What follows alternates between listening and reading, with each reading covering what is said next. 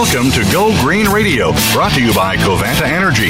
Reduce, reuse, recycle. Rethink renewable energy and energy from waste. This program will help start you thinking about how to protect our world and its important resources. Now here's the host for Go Green Radio, Jill Buck.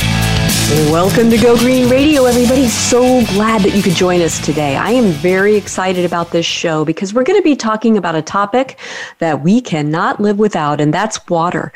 If you go to drought.gov, there you will see, right on the home page, that over 60% of the United States is abnormally dry right now. Well, that happens. That's going to happen. But if you drill down even further, you can see that 27% of the U.S. is in a severe drought.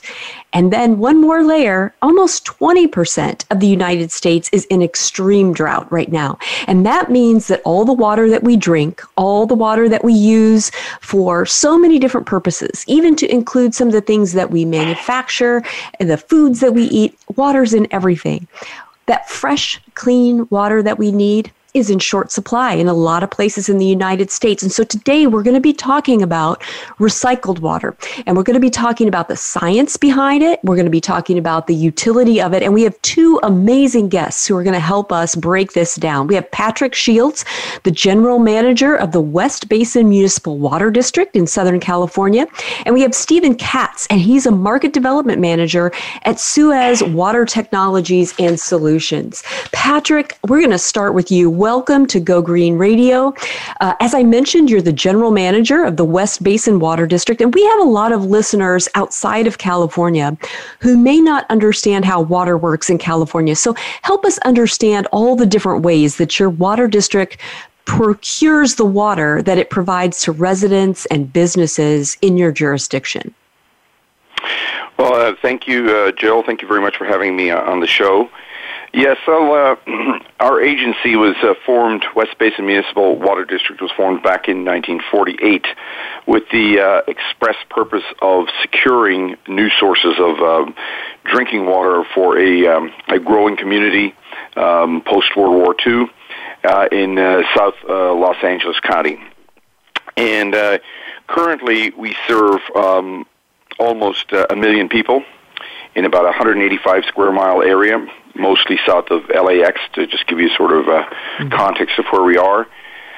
And we supply drinking water, and now, of course, we are a provider of recycled water, which we'll be talking about on this show.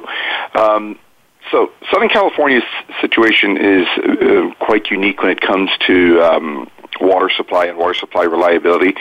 We rely heavily on imported water. And what does that mean? So when the local water supplies, the groundwater supplies after post-World War II and even before were not enough to sustain the population growth and demands on the system just from the wells, water had to be imported from great distances, namely Northern California, from the Sierras and from Lake Shasta and from the Colorado River Basin, hundreds and hundreds of miles away. Without this imported water, as a matter of fact, there wouldn't be a Los Angeles as we know it today. So we're reliant very, very much on that imported water. Now, since the 1990s, on the heels of a severe drought, several years of drought, 7 or 8 years in a row, West Basin recognized very quickly the value of recycling essentially treated sewer water that otherwise would go to the Santa Monica Bay and the Pacific Ocean. And with the great foresight of our policy and leaders back then, the agency invested in putting together and constructing a recycle water program and all the infrastructure that goes with that and funding it. And today we produce 5 types of custom-tailored or fit-for-purpose recycled water. One of the leaders in the region and actually in the world. And so for every gallon of that West Basin recycles, that means a gallon of drinking water saved for our homes and businesses, and it's one less gallon that you have to import. And drinking water imported from hundreds of miles away, like I mentioned, it doesn't need to be used once. It can be treated and reused several times. The days of just once through use are fast coming to an end. So that's a little bit of the background on our water supply kind of portfolio. Importing water, which we're trying to reduce and replace as much of it as possible with recycled water. We also have a very, very aggressive water conservation program, which is the best way, even before you get to recycling.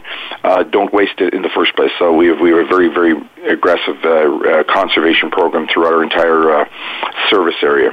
That's, it's complicated. And I think that, a lot of water districts in California get that. There are a lot of folks who, live in other places where water supply is a little bit less complicated and diverse in terms of their portfolio. So that is really helpful to set the stage for the rest of our conversation today and why recycled water is so important. Stephen, welcome to the show. You work for SUEZ Water Technologies and Solutions.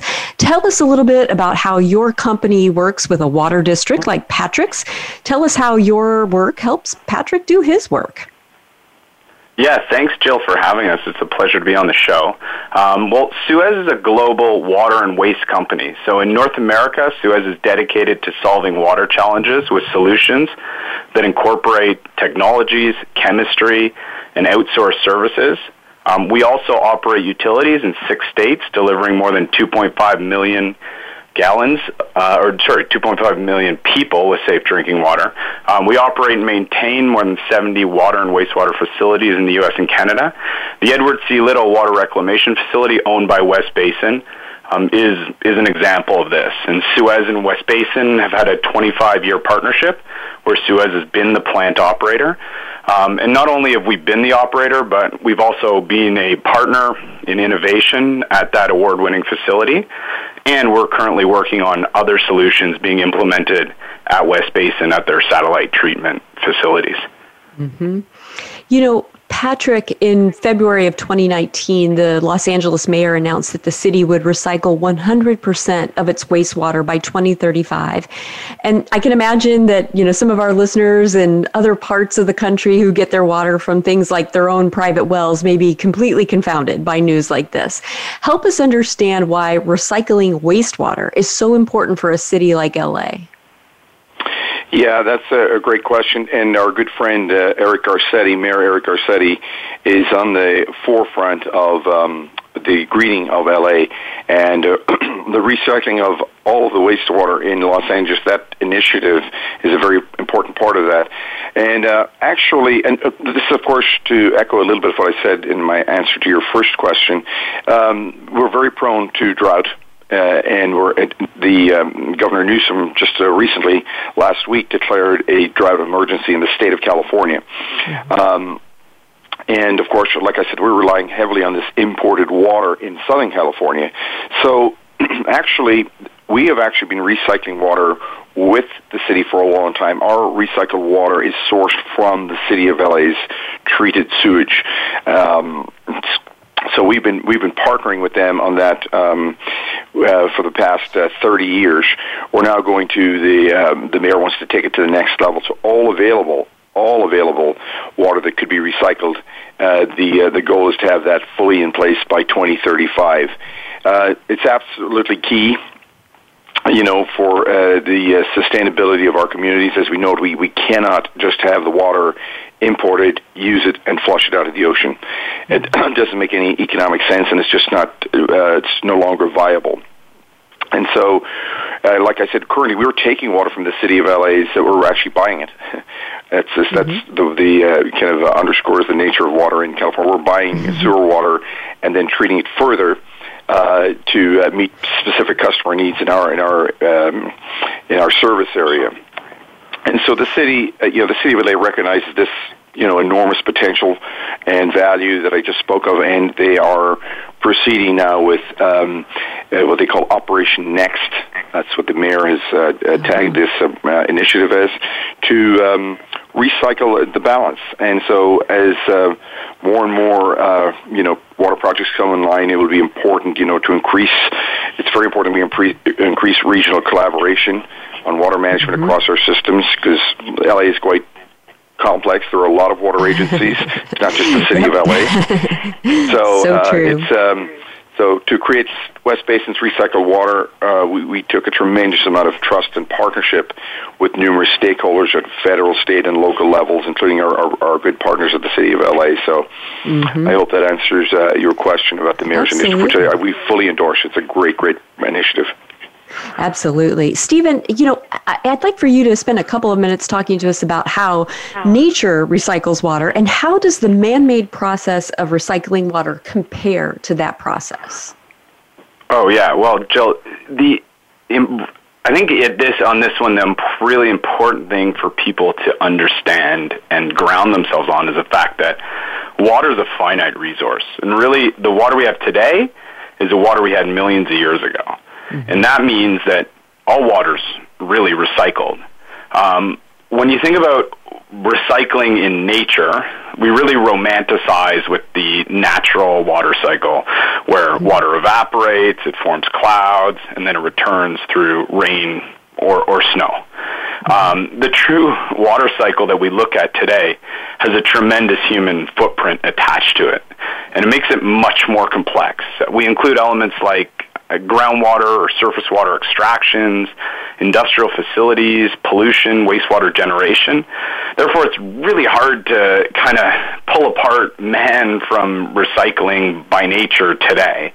But we do it using man-made processes. And, these various technologies that we'll implement at reclamation sites remove target contaminants with the core tenets of really ensuring public health protection and environmental protection, right? And these technologies are tasked with removing elements that will be like deleterious or have deleterious impacts on downstream environments. Those include organic matter, high nutrient loads, particulates, trace chemical constituents, pathogens, dissolved salts. And we'll stitch together multiple technologies and put these together in flow sheets to achieve the treatment goals. Well, and we're going to dive into the science of this a little bit more in detail. But first, we've got to take a quick commercial break. So don't go away, folks. We've got much more with Patrick and Stephen right after this commercial break. News, opinion, Can you hear me? Your voice counts. Call toll-free 1-866-472-5787. 1-866-472-5787. VoiceAmerica.com. Take a wild guess. How much garbage generated in the United States today is converted into energy? Is it 26%, 43%, or 14%?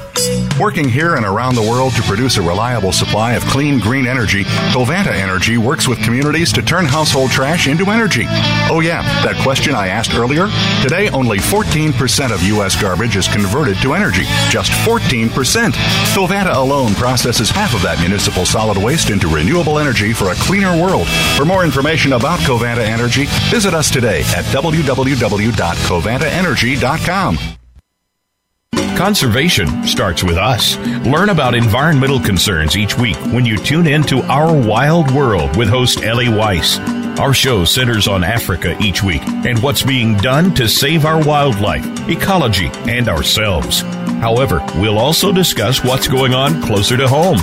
And most importantly, we'll let you know what can be done in our own backyards by featuring guest experts and featuring your questions and answers. Listen every Monday morning at 8 a.m. Pacific Time, 11 a.m. Eastern Time on the Voice America Variety Channel. The Internet's #1 talk station. #1 talk station. VoiceAmerica.com.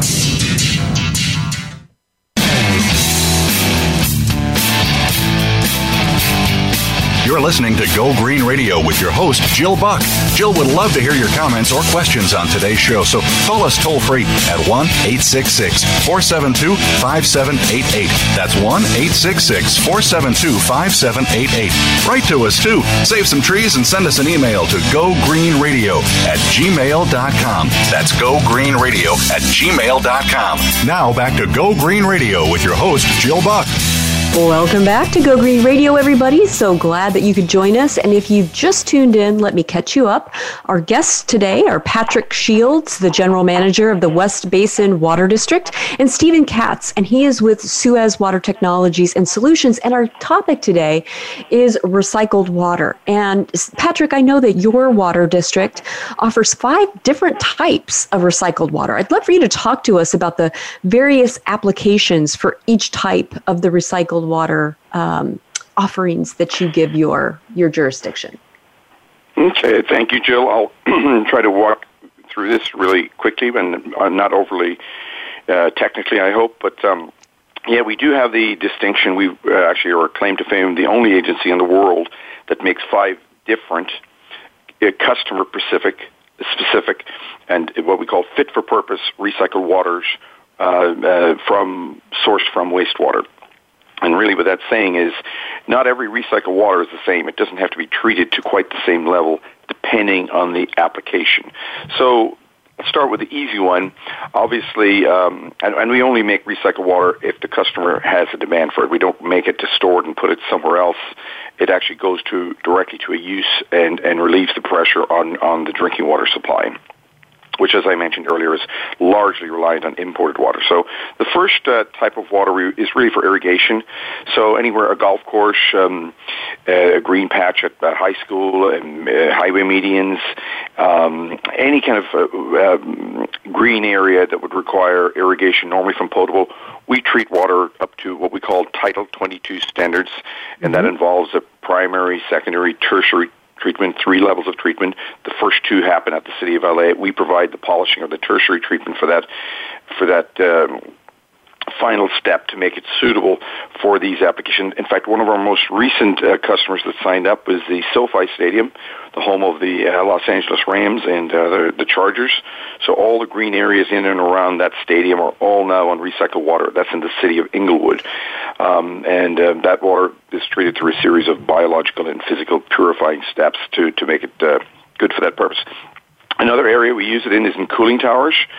So we have large industrial customers that use considerable amounts of water in cooling towers, which are very prevalent both in the industrial and private areas of in Southern California. So we've been able to replace the cooling tower water with recycled water. The cooling tower water that was historically potable water or imported water is now recycled water, and we have to go through some stuff. In our case, we remove ammonia from the water to make it suitable and fit for that particular purpose. And then we have a couple of kind of really high-end industrial applications for low pressure and high pressure boiler feed applications. This is like high pressure boiler feed is essentially distilled water, and that kind of water requires being treated through reverse osmosis, not just once, but sometimes twice, what we call double pass, to relieve that, to produce that very, very high level quality of water. And that would go to our refineries, as does the cooling tower. We have some very large refineries, Chevron, Marathon, and formerly Mobil in our service area. So those are big customers, big water users that a lot of their industrial processes now switch to recycled water. And lastly, and I would say most importantly, we, as a coastal agency, we're very prone to seawater intrusion. In other words, as the population grew after World War II very rapidly, the groundwater was sucked down, more and more wells were drilled, and the seawater came in and contaminated a lot of our drinking water supply that was in the ground. And so in the 60s, we created a barrier. There was a barrier of wells from LAX south about 12 miles to pump drinking water, if you can imagine this, but to build a wall of water to stop the seawater coming in. All of that water is now recycled water. It was historically about 20 million gallons a day, every day, of water just being pumped into the ground to keep the seawater out. And now, since 1995, we've replaced that with recycled water. And importantly, I'll close on this.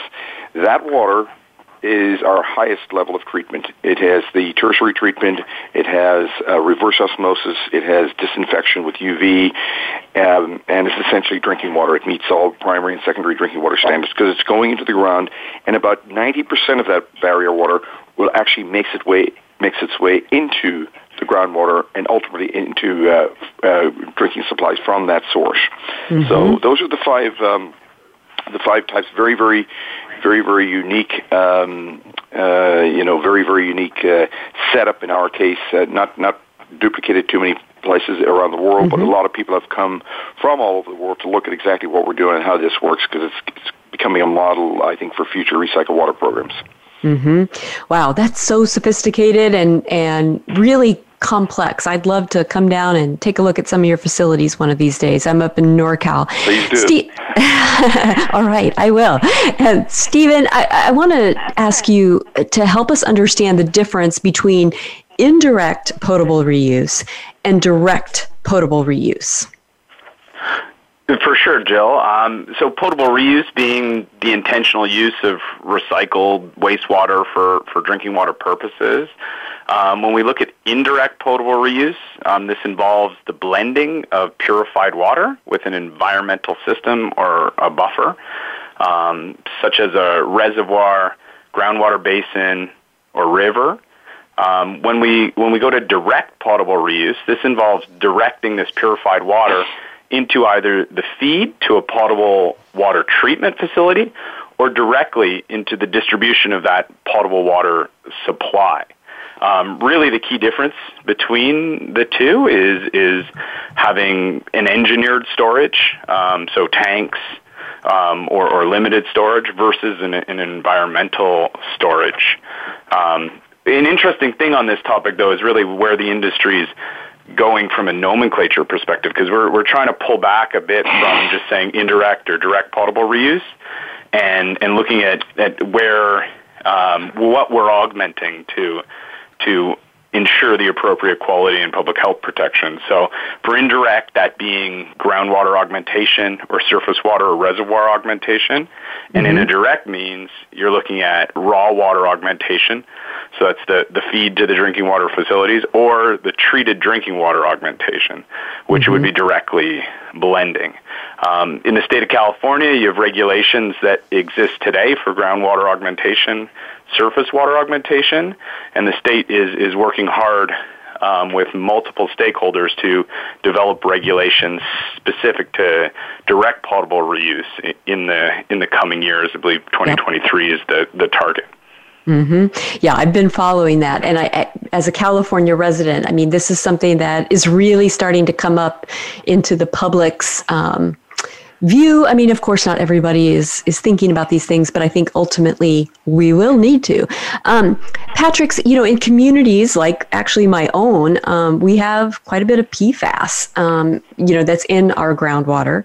And one of the things that we talk about up here in NorCal is that a lot of people have PFAS in their wastewater. I mean, if you're washing your Gore-Tex raincoat, you could end up releasing PFAS into your wastewater. And so the question I have is, do we have the technology to remove those tiny, tiny, tiny little particles from our wastewater before we either inject the recycled water into the ground or deliver it as drinking water? I mean, how does PFAS in wastewater translate to clean, potable water that we could end up drinking? Yes, Jill, that is one of the very hottest topics in the water business, not just in Northern California, but around the country.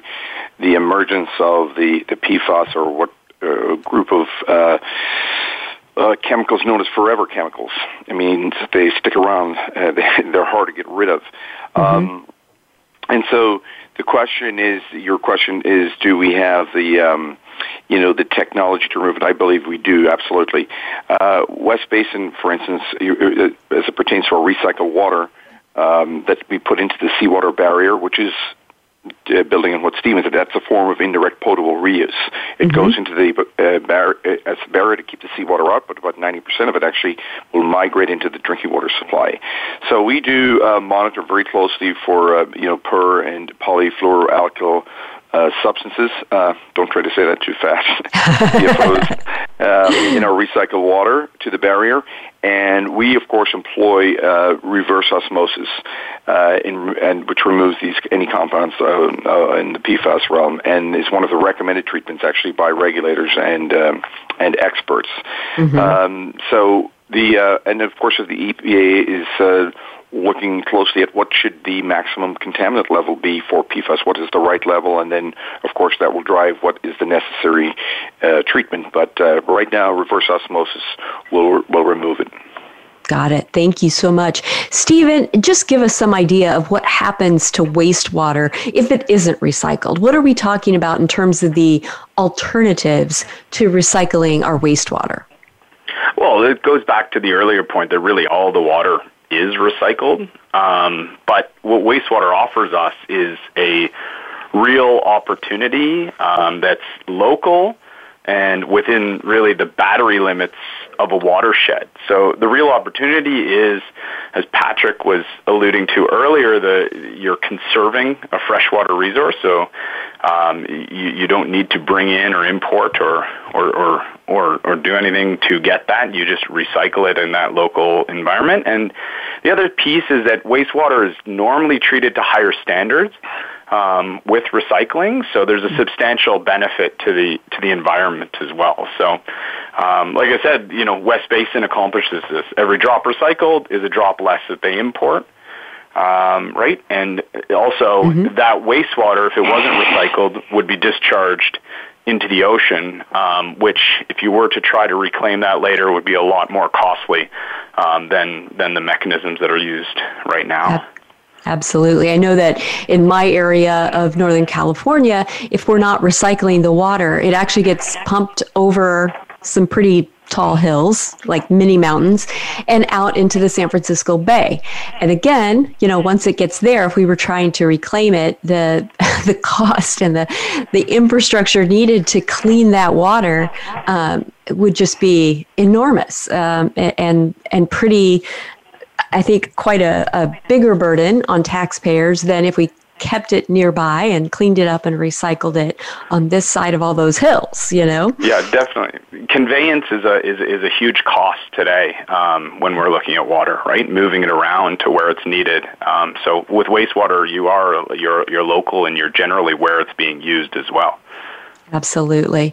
Absolutely. We've got to take a quick commercial break, but when we come back, we're going to be talking much more about this important topic of recycling our water. So don't go away, folks. There's more Go Green Radio right after this. News, opinion. Can you hear me? Your voice counts. Call toll-free 1-866-472-5787. 1-866-472-5787. VoiceAmerica.com. Take a wild guess. How much garbage generated in the United States today is converted into energy? Is it 26%, 43%, or 14%?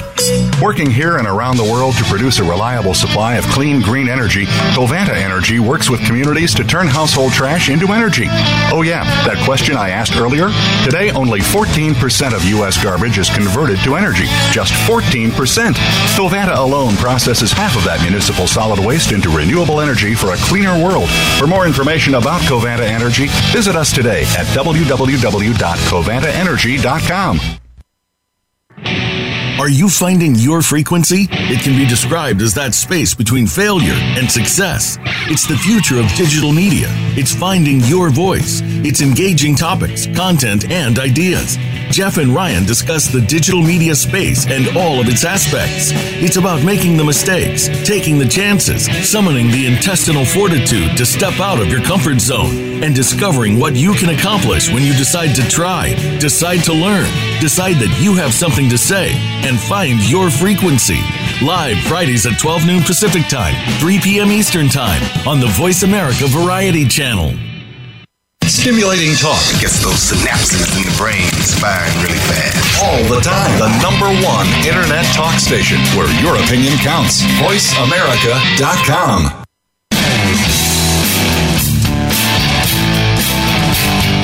You're listening to Go Green Radio with your host, Jill Buck.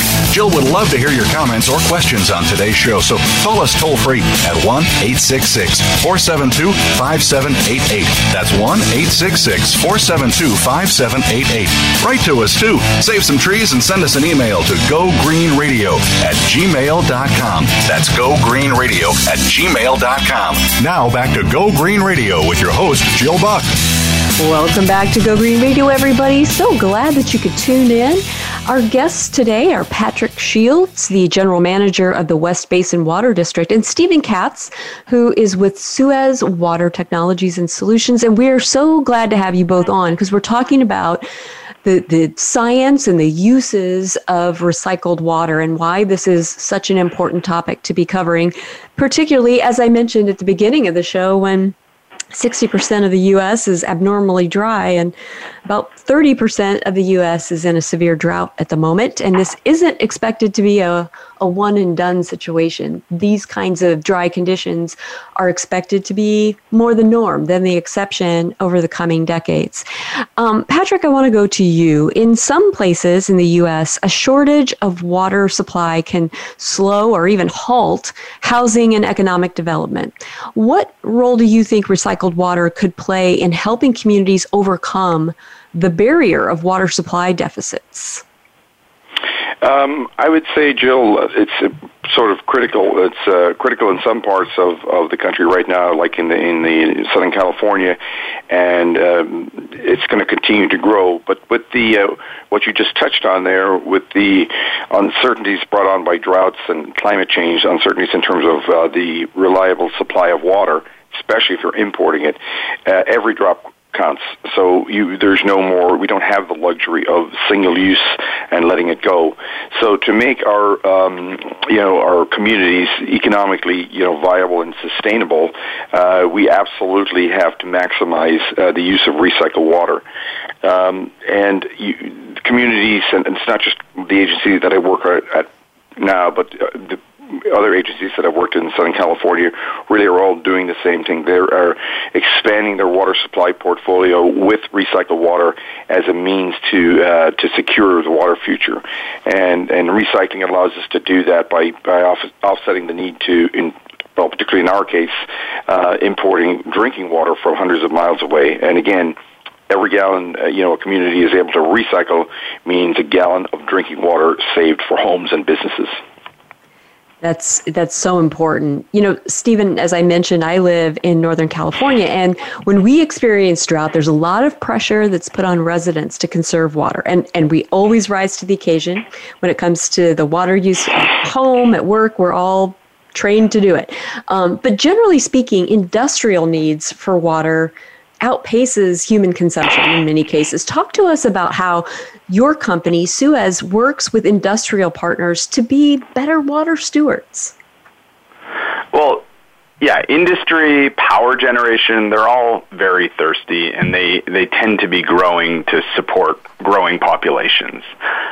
So when you look at what industry is facing, I think it's broken down into two pieces. Really, they're tasked with removing contaminants from their waste stream and then lowering their water footprint and impact on their local watersheds. On the contaminant side, technologies exist, and we work with industrial customers to treat these streams and reduce pollution. On the water side, we're really helping facilities look at their water footprint and uses and help them come up with solutions to recycle in their facility for purposes in areas like cleaning, cooling water, boiler operations or steam generation, manufacturing. And now we're seeing a trend more and more to using that recycled water in process or product streams. There's also this interconnection that exists now between municipal treated wastewater and industry. And just like what Patrick and his team are doing, they're sending that reclaimed water and linking the municipal systems with the industrial systems to feed some of this and to reduce the freshwater needs in the area. I think one of the things that's really clear is that like it or not, this is going to be a necessity. Recycled water is going to be an important component of our water supply. But Patrick, I'm sure you've run into this. We run into it where I live as well. There are members of the public who are very wary of consuming recycled water. When we talk about direct potable reuse, how do you think water agencies need to deal with that in order to help maximize and optimize, what recycled water could do for our communities? Yeah, that's a very important question because there is undoubtedly, Jill, there is a yuck factor question around recycled water. And some people, and there's a great deal of really misinformation out there about recycled water. You can't simply say, well, if you're in the space station, if you're an astronaut, you'd be up there for 6 months at a time.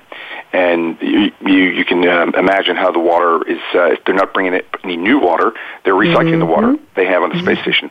But you really need to, for the general public, education is absolutely critical. It's extremely important, obviously. And so the more people, that understand where our water comes from, the challenges we face today in protecting our natural resources, the impacts of climate change, and importantly, the impressive technology that is available to clean our water to these very, very high standards, including to all the way to drinking water standards. So then the more people will become more comfortable. The more education you have, the more people will become more comfortable with both the need and the quality. So in our case, we reached thousands of people through our school education programs and general public tours of our facilities. During the pandemic, we were able to pivot and adapt over to virtual classes and tours, and where people can see the advanced treatment technology, clean the water, they can see it firsthand. We even let our visitors sample the water that goes into the groundwater basin to see how good it tastes. So I just can't emphasize enough education, transparency, access to our meetings. All of our meetings are public and taped and videotaped, and we encourage the public to participate, and they do. And we see a growing understanding and acceptance in Southern California and trust in both the need and the quality of the recycled water. That's great, Patrick. And I think it's incumbent upon the agencies to do that heavy lift, to do that education and be relentless about it. Otherwise, you're really going to have a tough time getting the public on board. And I think that's great to hear all the different ways that you're doing that. Stephen, for our listeners who are curious about the technology involved in recycled water, talk to us about the products and the solutions that your company offers. Okay, so as I mentioned before, technologies are tasked with removing or reducing constituents, so organic matter, nutrients, particulates, trace chemicals, pathogens, dissolved salts, and really stitching those technologies together to have a flow sheet that achieves your treatment objectives. So when you break it down in terms of the groups of technologies, we have biological treatment options, such as membrane bioreactors, biofilm reactors, biological filters. These target organics, nutrients, particulates, and pathogens. Another element is that we have filtration technologies, like ultrafiltration membranes, which target particulates, nutrients, pathogens. Reverse osmosis membranes, which really are looking at, along the elements that the UF, or the ultrafiltration, I'm trying not to use acronyms, but the ultrafiltration membranes remove. We're also targeting the removal of dissolved salts and trace chemicals, similar to what Patrick was saying before. We have separation technologies like electrodialysis reversal membranes, which offer high recovery removal of dissolved salts. Then we have disinfection technologies such as ozone, ultraviolet light, which target the trace chemicals and the pathogens as well. So like I mentioned, there's a lot of innovation in terms of stitching these together, combining these. You can combine elements like ozone and biofiltration to target trace chemicals. And there's many other innovations that are happening to start building out these flow sheets to reach your treatment objectives. Mm-hmm. Patrick, shifting gears just a little bit, you serve a lot of coastal communities. If my mapping is correct, I was looking at your service area, you've even got Malibu. I mean, and I know the folks in Malibu value their coastlines. Anybody who lives near a coastline sure does. How does recycling water impact coastal areas? It's enormously positively helpful to coastal communities. And yes, we do serve the city of Malibu and Redondo Beach, Hermosa Beach, Manhattan Beach. Some of the, you may have heard of those cities, so that's a big part of our service area. It sounds like I'm name dropping there, but that's part of our service area. And But as far as the impacts on the coastal areas, they're very positive in the following ways, I would say. So normally, those cities they sit right on the Santa Monica Bay, world-famous Santa Monica Bay, right? So the wastewater from the city of Los Angeles gets treated at this plant called Hyperion, and it discharges the treated sewage into Santa Monica Bay. We are intercepting that supply and recycling a big portion of it, about 15%. Okay, so that's helping protect the environment in the bay, which is heavily used and protected by these communities, not just Malibu, but all of them. And just in water years, relatively short time that we have been doing this recycled water program, the past 30 years, we have recycled 250 billion. That's with the B, 250 billion gallons. Okay, so that's 250 billion gallons of recycled water that we didn't have to import that water. We took the pressure off of that potable supply, and there's a big carbon footprint to that. There's 250 billion gallons of partially treated sewage that didn't go into Santa Monica Bay, right? Wow. And remember what I said, our biggest customer for the water is the seawater intrusion barrier. So then we are injecting the water into the seawater barrier, which is protecting the aquifer that lies along those coastal communities, most of them. We're protecting it from seawater intrusion, from contamination from salt. And at the same time, we're replenishing that aquifer that's been depleted for decades. So it's on every front, it benefits the coastal communities and beyond. That is fantastic. Stephen, I'm wondering what kind of monitoring and quality control measures will be needed to ensure that direct potable reuse is safe 24/7? Well, so as mentioned, the state's working with all of the stakeholders to implement regulations and a means of implementing direct potable reuse for 2023. So I go to that framework to sort of answer this question, and they really identify sort of 5 major provisions to ensure the public health protection. The first is centered around the organization and a responsible party.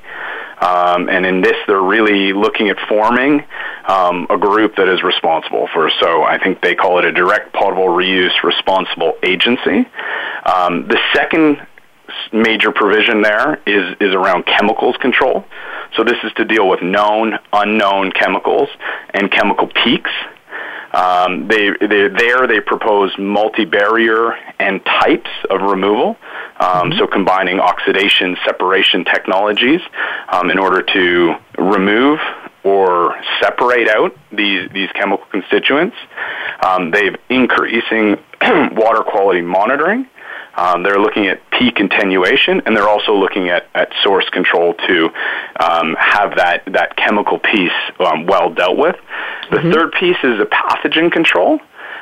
So they're really setting the bar high for really extreme removal of these elements that could be dangerous to human health, and including guidance on what the elements of those treatment trains should require. The fourth piece is monitoring and control, where they'll focus on the response time to ensure that actions are taken so that the treatment meets the requirements at all time.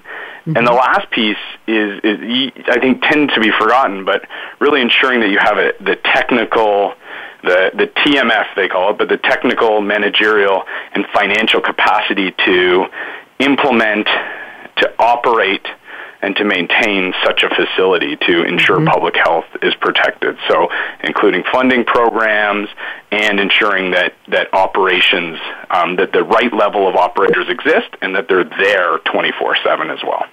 Yep, that's going to be kind of like basically a control room, 24/7 monitoring. Well, we're going to take a quick commercial break, but when we come back, we have more with Patrick and Stephen, so don't go away, folks. There's more Go Green Radio right after this.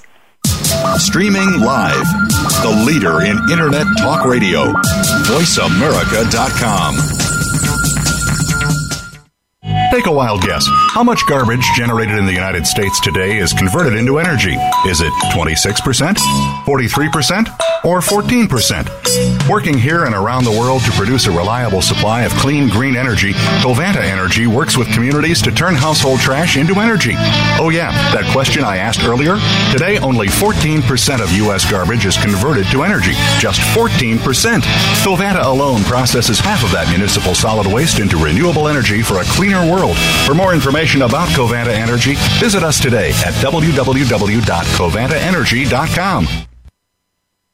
Streaming live, the leader in Internet talk radio, voiceamerica.com.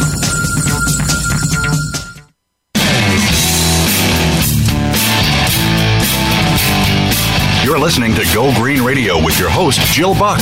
Jill would love to hear your comments or questions on today's show, so call us toll-free at 1-866-472-5788. That's 1-866-472-5788.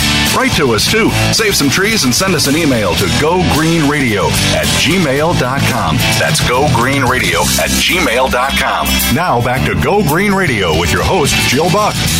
Welcome back to Go Green Radio, everybody. So glad that you could tune in. This is a hugely important topic, and if it isn't immediately apparent why we need to be thinking about recycling our wastewater, it's going to become more apparent. As I mentioned at the beginning of the show, if you go to drought.gov, all you got to do is scroll down and look at the map and see how much of the country is super duper dry. And again, all the science tells us this is going to be much more the norm than the exception. We can't waste a single drop of water. And what we've been talking about today is the science and the technology that will help us recycle our wastewater so that not one drop is wasted. Patrick, one of the things that we've talked about on Go Green Radio before, and this kind of touches on something Stephen mentioned about the conveyance of water being such an issue, but there's so much energy involved in moving and treating water, particularly in California. And on the flip side, there's so much water involved in our energy production. How do you think recycled water might impact the water energy nexus? Absolutely, incredibly important question to understand. So I'll start by saying the California Energy Commission, in a study a few years back, found that the water related energy use approximately 20% of all the electricity in California and 30% of the non-power plant natural gas in the state. That's a staggering number. Where recycled water plays a very positive role here. Recycled water is local, like we've been saying. It's where the water's been used, so now instead of dumping it in the ocean, we are recycling it. It's a recyclable, local, sustainable supply.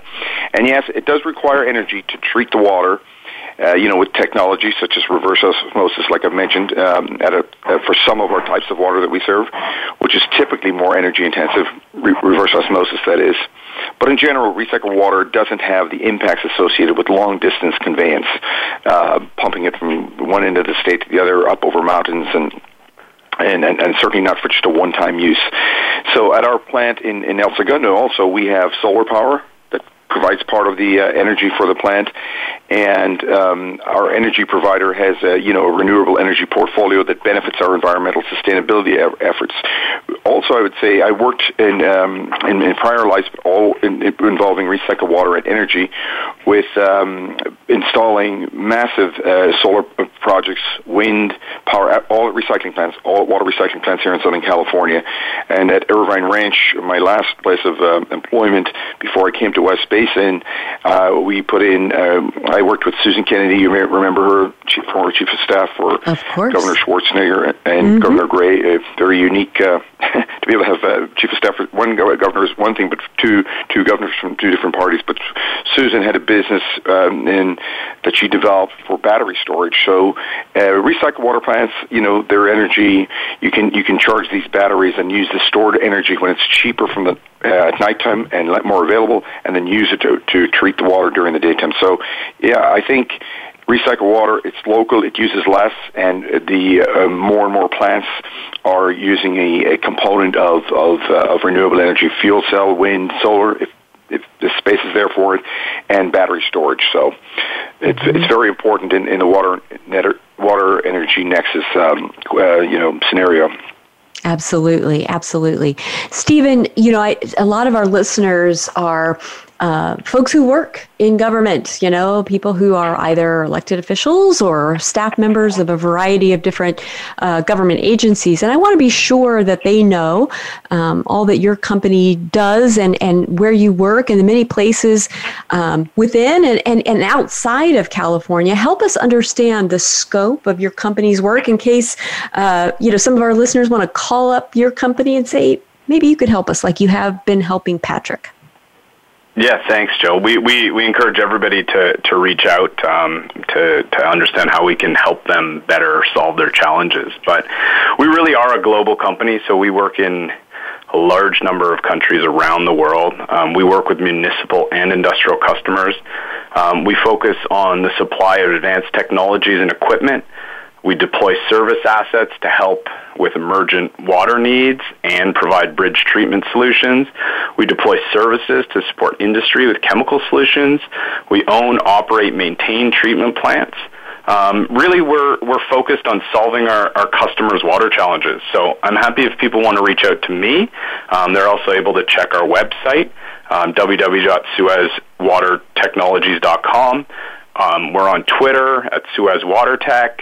Also LinkedIn. So any of those are good ways to reach out and have us help you solve the water challenges that you have.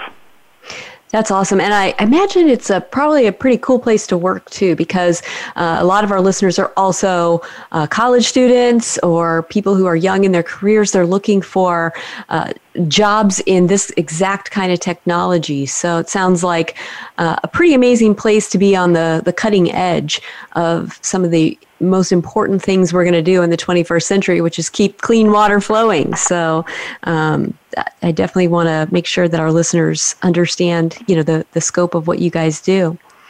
Patrick, by and large, water is pretty cheap in the U.S. And sometimes I worry that because of that, it's undervalued. I know that in my own community, every time there's even a hint that water rates or sewer rates may go up, people show up at public meetings to speak against it. Do you think we have a problem with water pricing in the U.S.? Well, it's a very complex issue. I think, like for instance, in this particular moment in time, some people are really struggling financially right now, and the pandemic has shown us how vulnerable some communities are or can be. So to say wastewater is cheap could be a matter of perspective. Mm-hmm. And remember, water is a human right and essential. It's essential for human survival. At the same time, in a place like Los Angeles, we have to ask ourselves, if we really understand the full value of water and remind ourselves of that and what it takes to get it to our taps. Mm-hmm. Rates often fund, projects for infrastructure investments and that safeguard a community's economy and quality of life. And as our own district, and we're a nonprofit, we're a public agency, our own mission is to simply to supply a safe and reliable supply of water. So, and I think part of the when it comes to rates and the actual value, the good value of water, public education and communication is very important in this arena as well for raising awareness about the purpose and the need for any particular rate adjustment, and for helping communities be aware of the water or if it's wastewater services provided to them before it is time to ask for any kind of adjustment. So it can be a tough issue, but it's a matter of making sure people understand what the rates are, what the monies are being used for, and how it brings them safe and reliable water supply. Mm-hmm. Absolutely. We have just a minute left before we have to say au revoir. Stephen, what final thoughts would you like to leave with our listeners? Well, I think that people should understand, and I think we've touched on a lot of this, is that we're moving from a use and discard world to a circular one. And I think water is a big part of that. I think that people should understand. If they got one thing from this, is that water is finite, and all water is recycled. So well said. Absolutely. So, I wish we had a whole nother hour to talk. This has been a fascinating and amazing conversation. Thank you so much for joining us. And thank you to our listeners for joining us. We're going to be here same time, same place next week with more Go Green Radio. Until then, have a wonderful week and do something in your life to go green.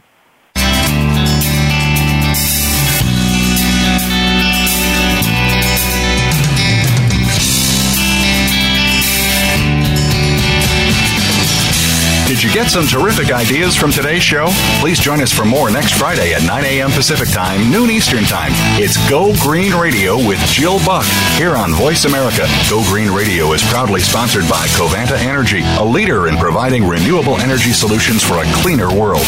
Visit www.covantaenergy.com for more information. We'll see you here next week.